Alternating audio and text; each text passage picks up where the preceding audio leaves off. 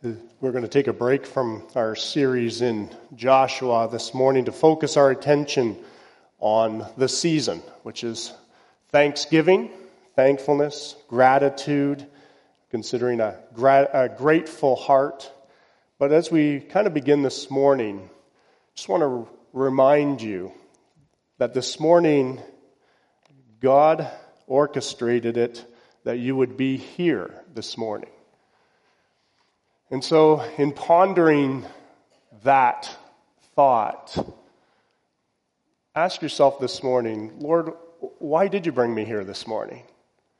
What is it that you would like to speak to me about?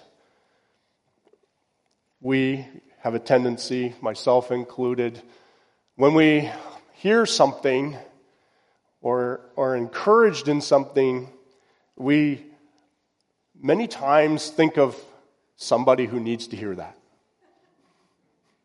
And that's okay at times. There are times where somebody maybe needs to be encouraged, needs to be uplifted, and we could be that instrument that God uses to touch someone's life of encouragement on His behalf, to share an encouraging word or to pray with somebody whose heart is breaking or sad.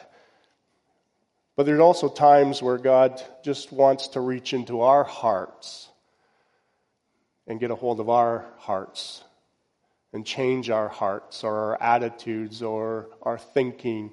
And so this morning, consider this morning, what is it that God has for you this morning? I've had to consider that as I've prepared this morning, so I've had to do the same task. Heavenly Father, as we open up your word this morning and as we focus our attention this morning on thanksgiving, a heart of gratitude, a heart of joy, a heart of thanksgiving and praise. Lord, just remind us of what is the most important thing that we need to know this morning.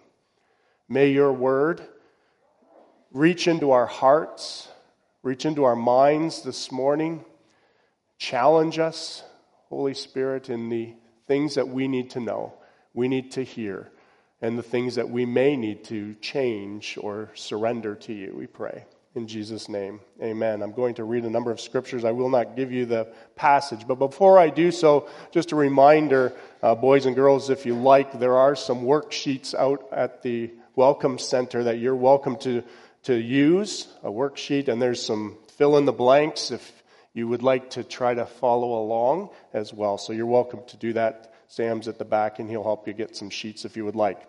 Adults, there's sheets there, so if you would like one as well, and that really helps your attention, you're welcome to do that as well. I won't give you the passage, but I'll read through a number of scriptures, because remember, it's the Word of God which we stand upon, and I think it says a lot about thanksgiving. It says a lot about thanks and giving thanks. So give thanks to the Lord, for He is good. His steadfast love endures forever. I will give to the Lord the thanks due His righteousness, and I will sing praise to the name of the Lord the Most High. Giving thanks always and for everything to God the Father in the name of our Lord Jesus Christ. Every good and perfect gift is from above, coming down from the Father of lights, with whom there is no variation or shadow due to change. Offer to God a sacrifice of thanksgiving and perform your vows to the Most High. And let the peace of Christ rule your hearts, to which indeed you were called in one body, and be thankful.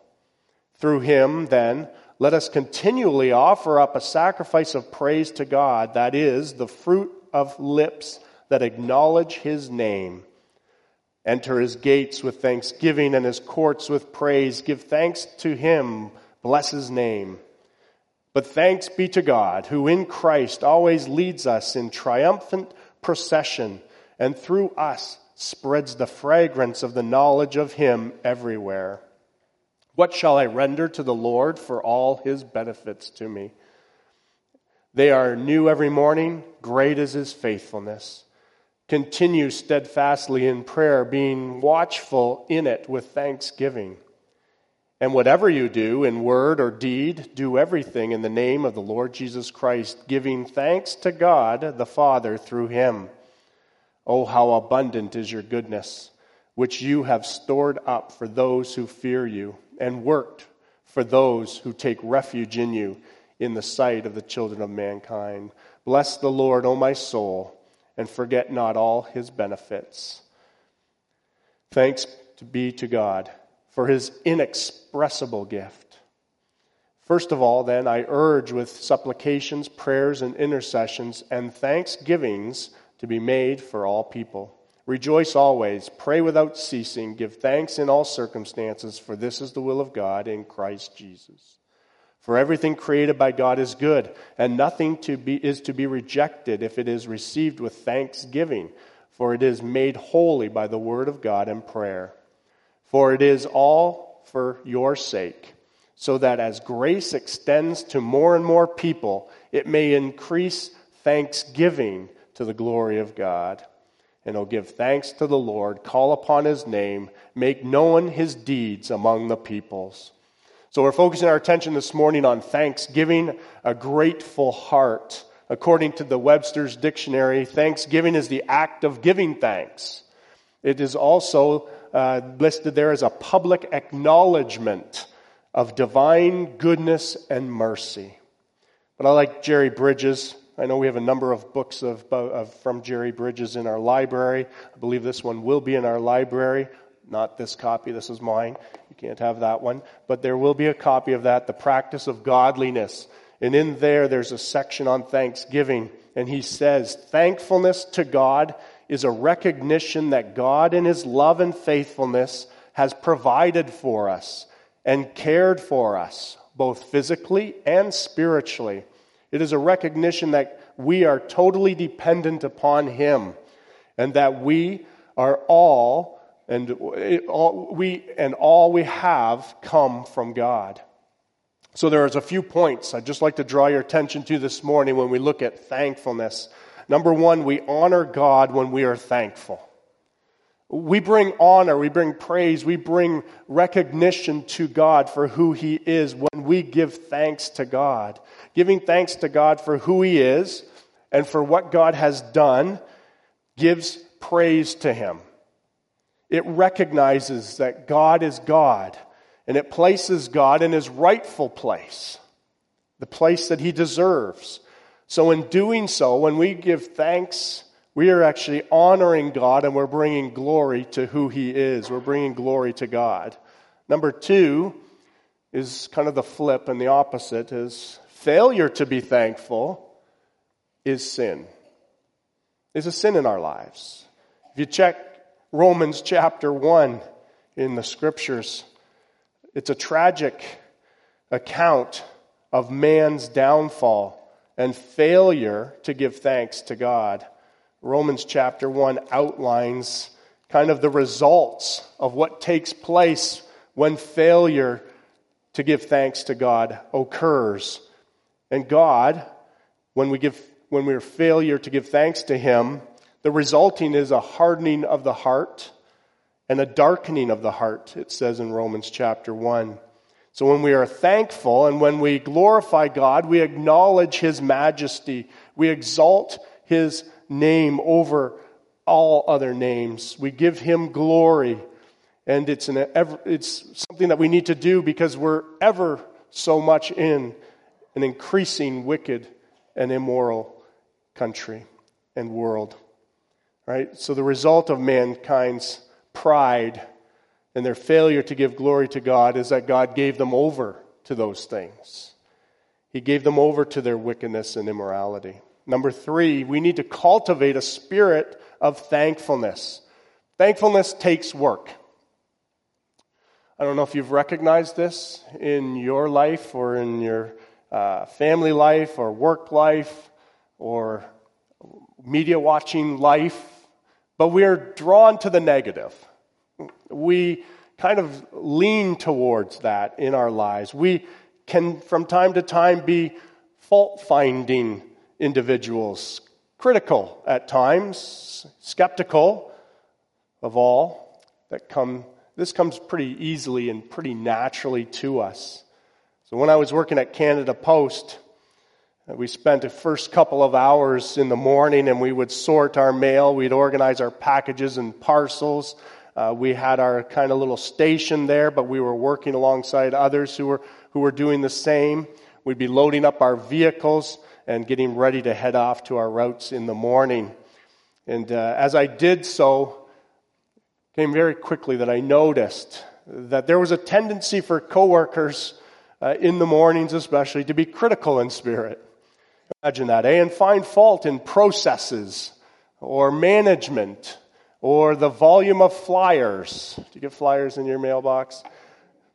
Right? And so these things can add up and become challenges to us, and we can be drawn to the negative and the critical. Right? And so what I was convicted of by the Holy Spirit early on as I was working there and through God's Word is that I needed to approach each morning with joy for the day. For joy, even though the work didn't seem to be joyful, but to approach it with joy, right? To approach it with thankfulness in the words and then the deeds that I did, to try to be an encouragement. And I found not always, but often, that my thankful spirit also became contagious to those around me or helped encourage someone else. So maybe this is something that God will impress upon you, whether it's at your home, in your neighborhood, in your little community and work, right?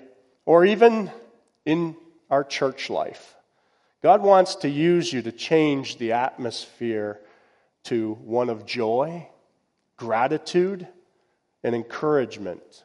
So cultivate, because it takes work. We have to really work at cultivating a spirit of thankfulness that permeates through your entire life. Now, a disclaimer on that. This isn't something that is generated, cultivating a spirit of thankfulness. It's not generated by listening to someone with nice hair, bright white teeth that has positive words to motivate you. That's not where we get the depths of cultivating a spirit of thankfulness. I'm talking about a heart change that happens. And how does it happen? As a result of God's Word in our lives and His work in our lives through His Spirit. That's really the only way to get to the heart of the issue, the root of the problem that we have, right? And the tendency to be critical at times or negative or fault-finding, it is a heart change that God needs to do in us. And there's times where we need to humble ourselves before the Lord, recognize that, well, I'm having an issue here, and I need you, Lord, to change my thinking, change my heart. Turn to Luke chapter 17. Luke chapter 17, 11 to 19 is the story we'll just focus our attention on for a few moments as we continue on this morning. On the way to Jerusalem, he was passing along between Samaria and Galilee. So 17, 11 to 19. Verse 12. And as he entered a village, he was met by 10 lepers who stood at a distance and lifted up their voices, saying, Jesus, Master, have mercy on us. When he saw them, he said to them, Go and show yourselves to the priests. And they went, and they were cleansed. Then one of them, when he saw that he was healed, turned back, praising God with a loud voice. And he fell on his face at Jesus' feet, giving him thanks. Now he was a Samaritan. Then Jesus answered, Were not 10 cleansed? Where are the 9? Was no one found to return and give praise to God except this foreigner, this Samaritan? And he said to him, Rise and go your way. Your faith has made you well. This is one of the clearest passages of Scripture on thankfulness. There are many, but this one stands out among the rest. There's 10 men. They're standing at a distance. You can just picture the scene. They're standing at a distance because they're outcasts from society. They're outcasts from society because they have an infectious disease some of the most painful and pitiful situation of all human suffering through leprosy. They would be suffering painful sores, probably emotional scars that they were carrying with them as they would need to be away from family and friends, the society at large. And their suffering is without relief. Right? We have had suffering in our lives possibly, and if you've experienced suffering without relief, you would identify with what these men are going through. Leprosy was horrible. It was painful. It was disgraceful as a disease. These 10 men here cry out to God, to Jesus, for mercy.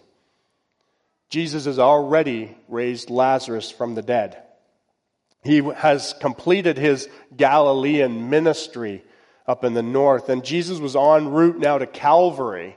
He's heading to Jerusalem, somewhere between Galilee and Samaria, as he begins his journey here towards Jerusalem, towards the cross, towards his final destination of the will of God, as he will sacrifice and give his life for us.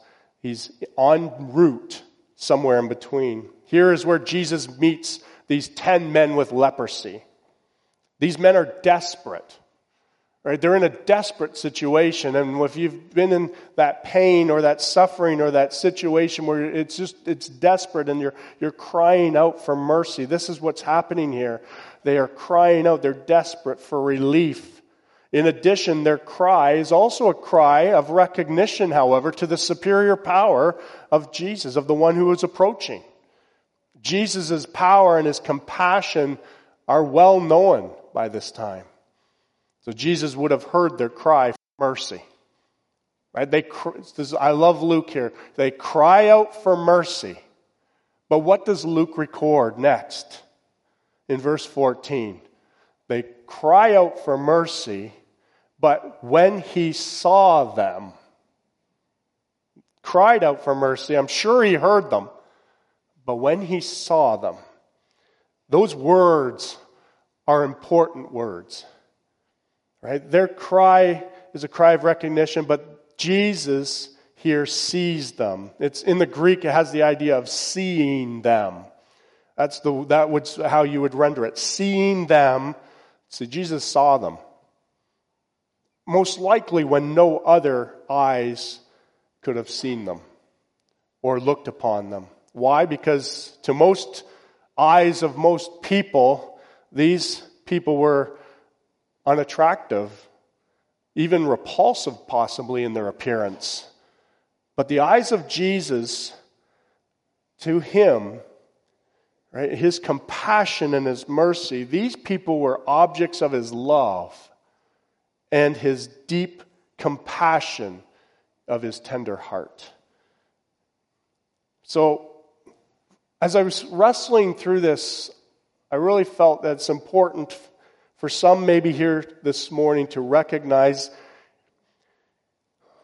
when we feel like no one sees us, maybe no one understands, no one knows exactly what we're wrestling with, Jesus sees us. He sees us in our need. He sees us where we're at. He did not overstep these. He saw them. Jesus didn't stand off at a distance. He didn't avoid them because of their condition of what they had, which most would avoid. He didn't adjust his travel route to get away from them or get out of their way.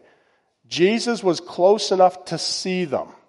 And I'm sure Jesus probably looked them in their eye to give that recognition that he saw them. It is important to know that Jesus sees them in their need. And Jesus will heal them of their infectious, outcast, body-suffering, emotional suffering disease. He sees them, but he also will heal them. Right? Verse 14, Jesus instructs them, go. While still in their condition, they need to step out in faith. Believe and trust in the word that Jesus gives to them. Jesus could have healed them instantly. He had done that. Right? This was not new. He could have healed them instantly as he had done with some. Jesus could have come alongside and touched them like he had done for some. But Jesus gives them instructions, and the instructions are this: go and show. Go and show. And as they were going, they step out in faith. They listen to what Jesus says. Scripture tells us that they were made clean. They were made clean is the word here used. Life Application Bible says, because leprosy was contagious, people who had leprosy were required to try to stay away from other people and to announce their presence if somebody was coming near. Sometimes leprosy would go into remission, and if a leper thought his leprosy had gone away, he was supposed to present himself to a priest who could declare him clean. That's Leviticus 13 and 14. If you read through Leviticus 13 and 14, it highlights the ways in which the priests were to deal with leprosy. As I read through chapter 14, there's a word that kept coming out time and time again as in relation to the laws of somebody being or feeling that they'd been healed from leprosy. And the word kept coming up: cleansed, not healed. Cleansed. And I wondered, well, why would they use the word cleansed instead of healed? Because the picture of leprosy is the picture of sin. And what Jesus does is he doesn't just heal, he cleanses us from our sins. And that's the picture that's here. Jesus sent these 10 lepers, it says in the Application Bible, to the priest before they were healed. And they went. They responded in faith, and Jesus healed them on the way. Is your trust in God so strong that you would be able to act on what he says even before there's any sign of evidence of his work? These men had to step out in faith and say, okay, I trust what God says. Here's what he says. I'm going to do this, but I have no evidence yet that I'm going to be made whole, that he's going to do what he said he's going to do.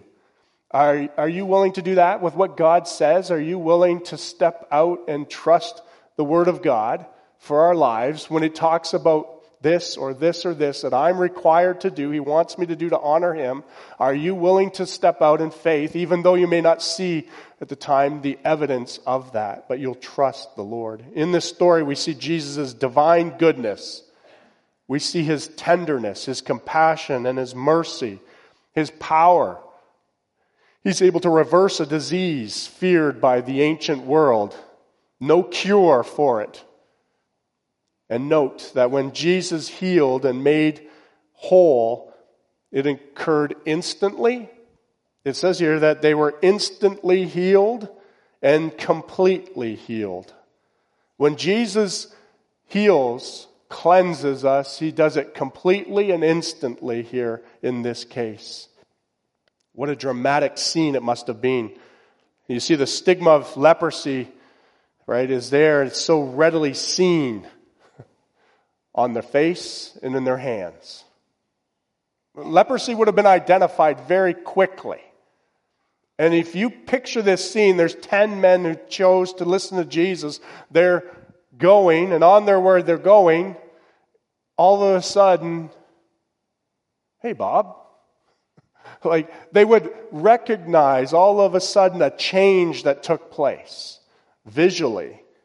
They would have been amazed at the fact that now I can see clear complexions, fully restored arms and legs and hands, or whatever might have been the case in this case. This surely stirred amazement in the 10, I'm sure. Yet, sadly, only one was stirred with gratitude. Only one.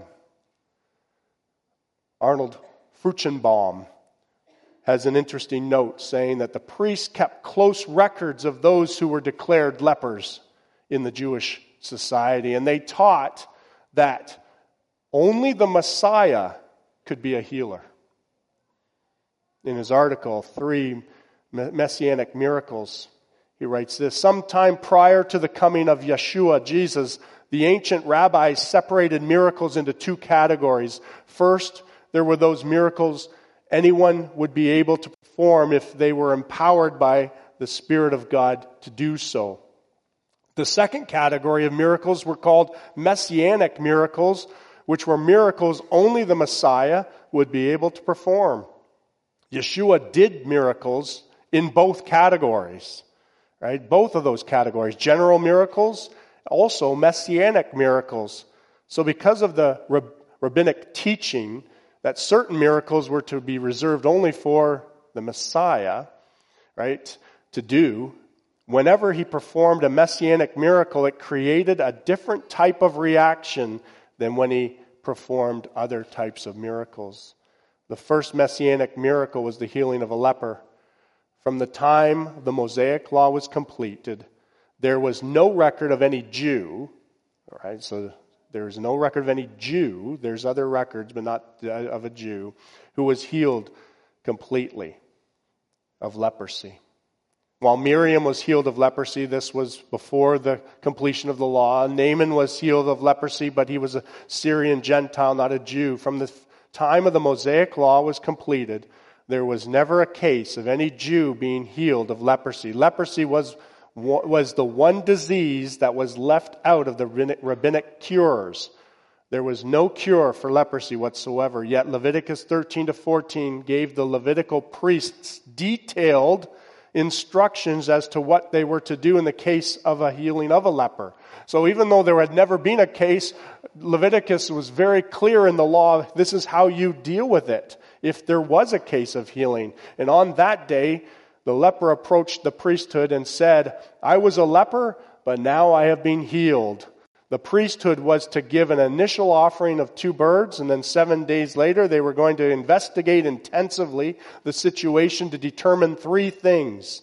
First, was this person really a leper? Second, if he was a leper, was he really cured of leprosy? And third, if he was truly cured of leprosy, what were the circumstances of the healing? And after the 7 days of investigation, they would firmly be convinced, if they were, that this man had been healed as a leper, he had been healed of leprosy, and the circumstances were proper. Then, on the 8th day, they were to be a lengthy series of offerings, and altogether there were 4 different offerings. There was a transgression offering, a sin offering, a burnt offering, and a meal offering. Then came the application of the blood of the trespass offering upon the healed leper, followed by the application of the blood sin offering upon the healed leper. Then the ceremony would then end with the anointing of oil, and they would be healed, considered healed. Although the priesthood had all of these detailed instructions as to how they would respond in the case of a healed leper, they never had the opportunity to put these instructions into effect. Because from the time of the Mosaic law was given, no Jew had ever been healed. And as a result, it was taught by the rabbis that only the Messiah would be able to heal a Jew with leprosy. So here's Yeshua. Here's Jesus. I'm just imagining the case. He sends 10 lepers directly to the very priesthood that, if you know this, leading up to this scripture in Sunday school class, they're going through the book of Luke. And as it's leading up to this, under the leadership of Caiaphas, right, they had set out a decree, a sentence of death upon Jesus. This meant instead of 1 messianic miracle, there were now 10 messianic miracles performed. The first messianic miracle was performed 10 times over. 10 times over, Caiaphas and the priesthood had to spend 7 days investigating the whole situation.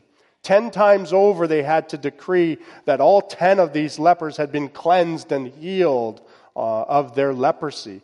10 times over, they had to decree that they had to make a decree 10 times over that Jesus had performed the miracle.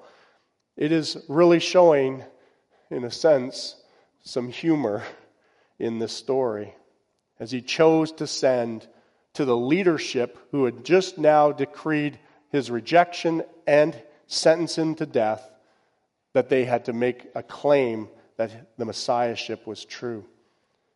Mark 1:40-45. Earlier on in his ministry, Jesus heals a leper.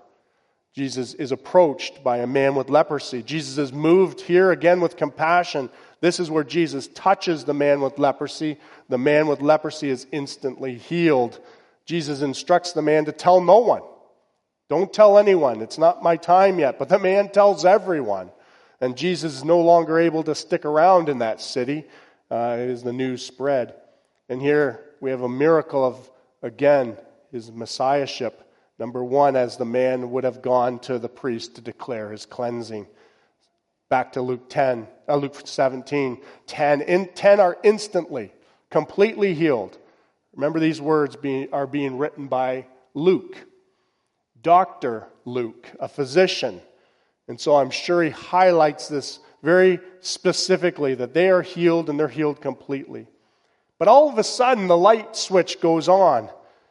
One realizes what truly has happened here.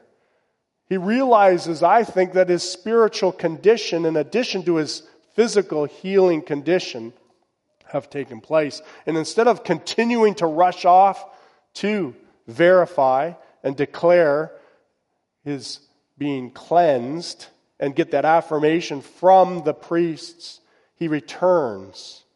Right? He doesn't continue. He returns. He turns around. He returns to Jesus.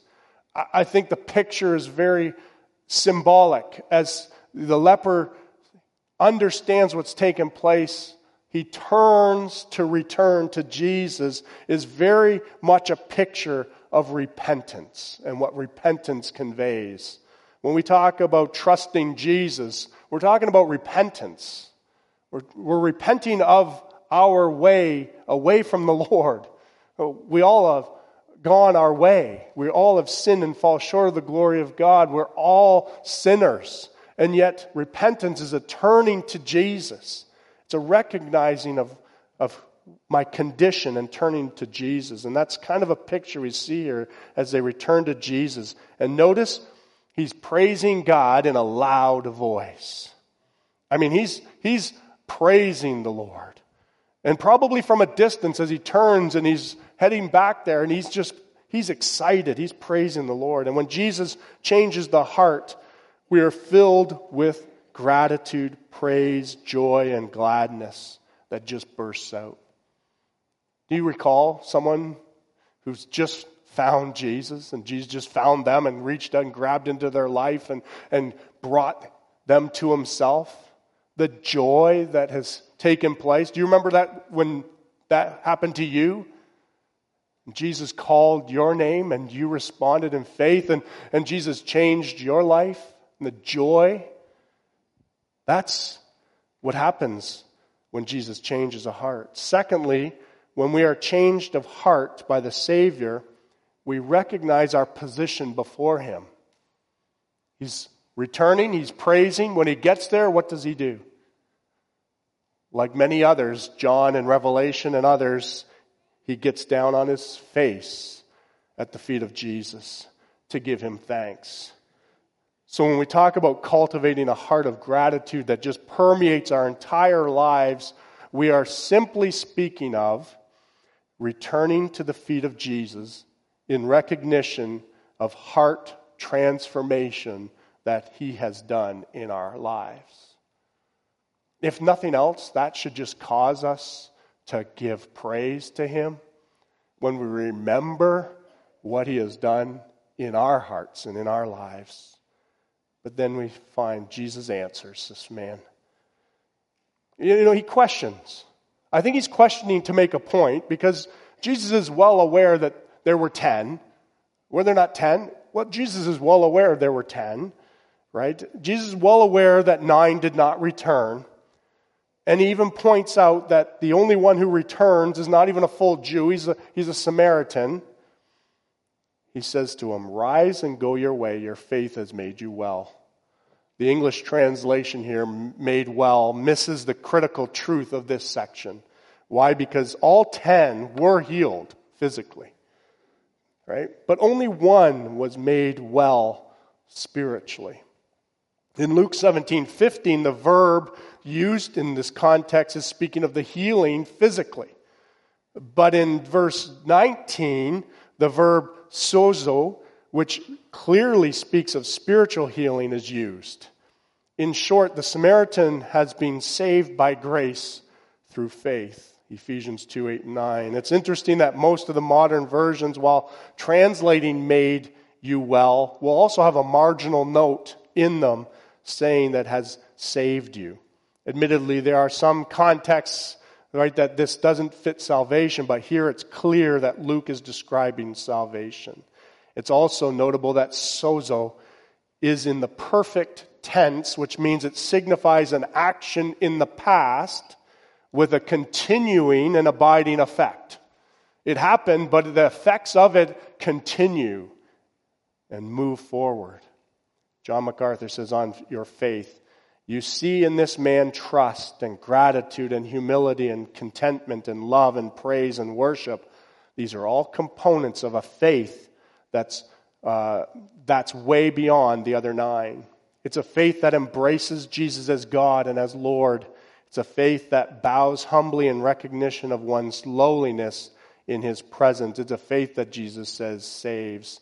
So friends, sinners, as we are, saved by grace, who have experienced the mercy of God in Christ Jesus in our lives, who have been forgiven of the disease of sin, being made righteous through Christ's blood and his sacrifice, we need to overflow with thanksgiving.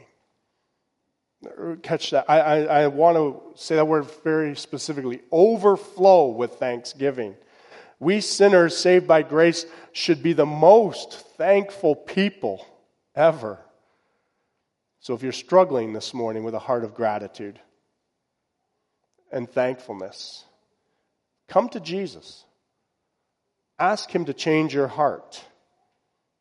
Ask him to change your heart. Change my heart, O God. Make it a heart that overflows with the gratitude and thankfulness of what you've done for me. A heart that sees what you, Jesus, are doing in my family, in my neighborhood, in my church, in my fellow believers. Help me see what you're doing in their lives. Take away my critical heart attitude, or remove my ungrateful attitude. Replace my negative fault-finding attitude, and give me a heart that overflows with praise and thankfulness, joy and gratitude. And as Jerry Bridges says, thanksgiving is a normal result of a vital union with Christ and a direct measure of the extent to which we are experiencing the reality of that union in our daily lives. So give thanks with a grateful heart.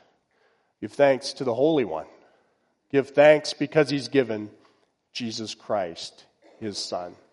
Heavenly Father, may our hearts just pound and resound with thankfulness because you, in your compassion and your love and your grace and mercy, have reached into our hearts.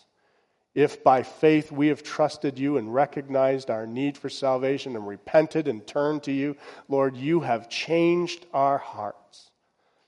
You have cleansed us from the disease of sin and the effects of it as far as our eternal destination. And Lord, you've given us your righteousness in our lives, the righteousness of Christ. And so, Lord, may that cause us to just be thankful people because of what you've done for us. But may you also just continue to work on us. Lord, we have a tendency to be drawn to be critical and ungrateful at times, focused just solely on ourselves or our situation. But may we, Lord, come before you humbly, asking you to change that heart into a heart that is thankful, a heart filled with joy, and that only can come as you infuse it into our lives through the working of your Spirit in our lives. In Jesus' name, amen.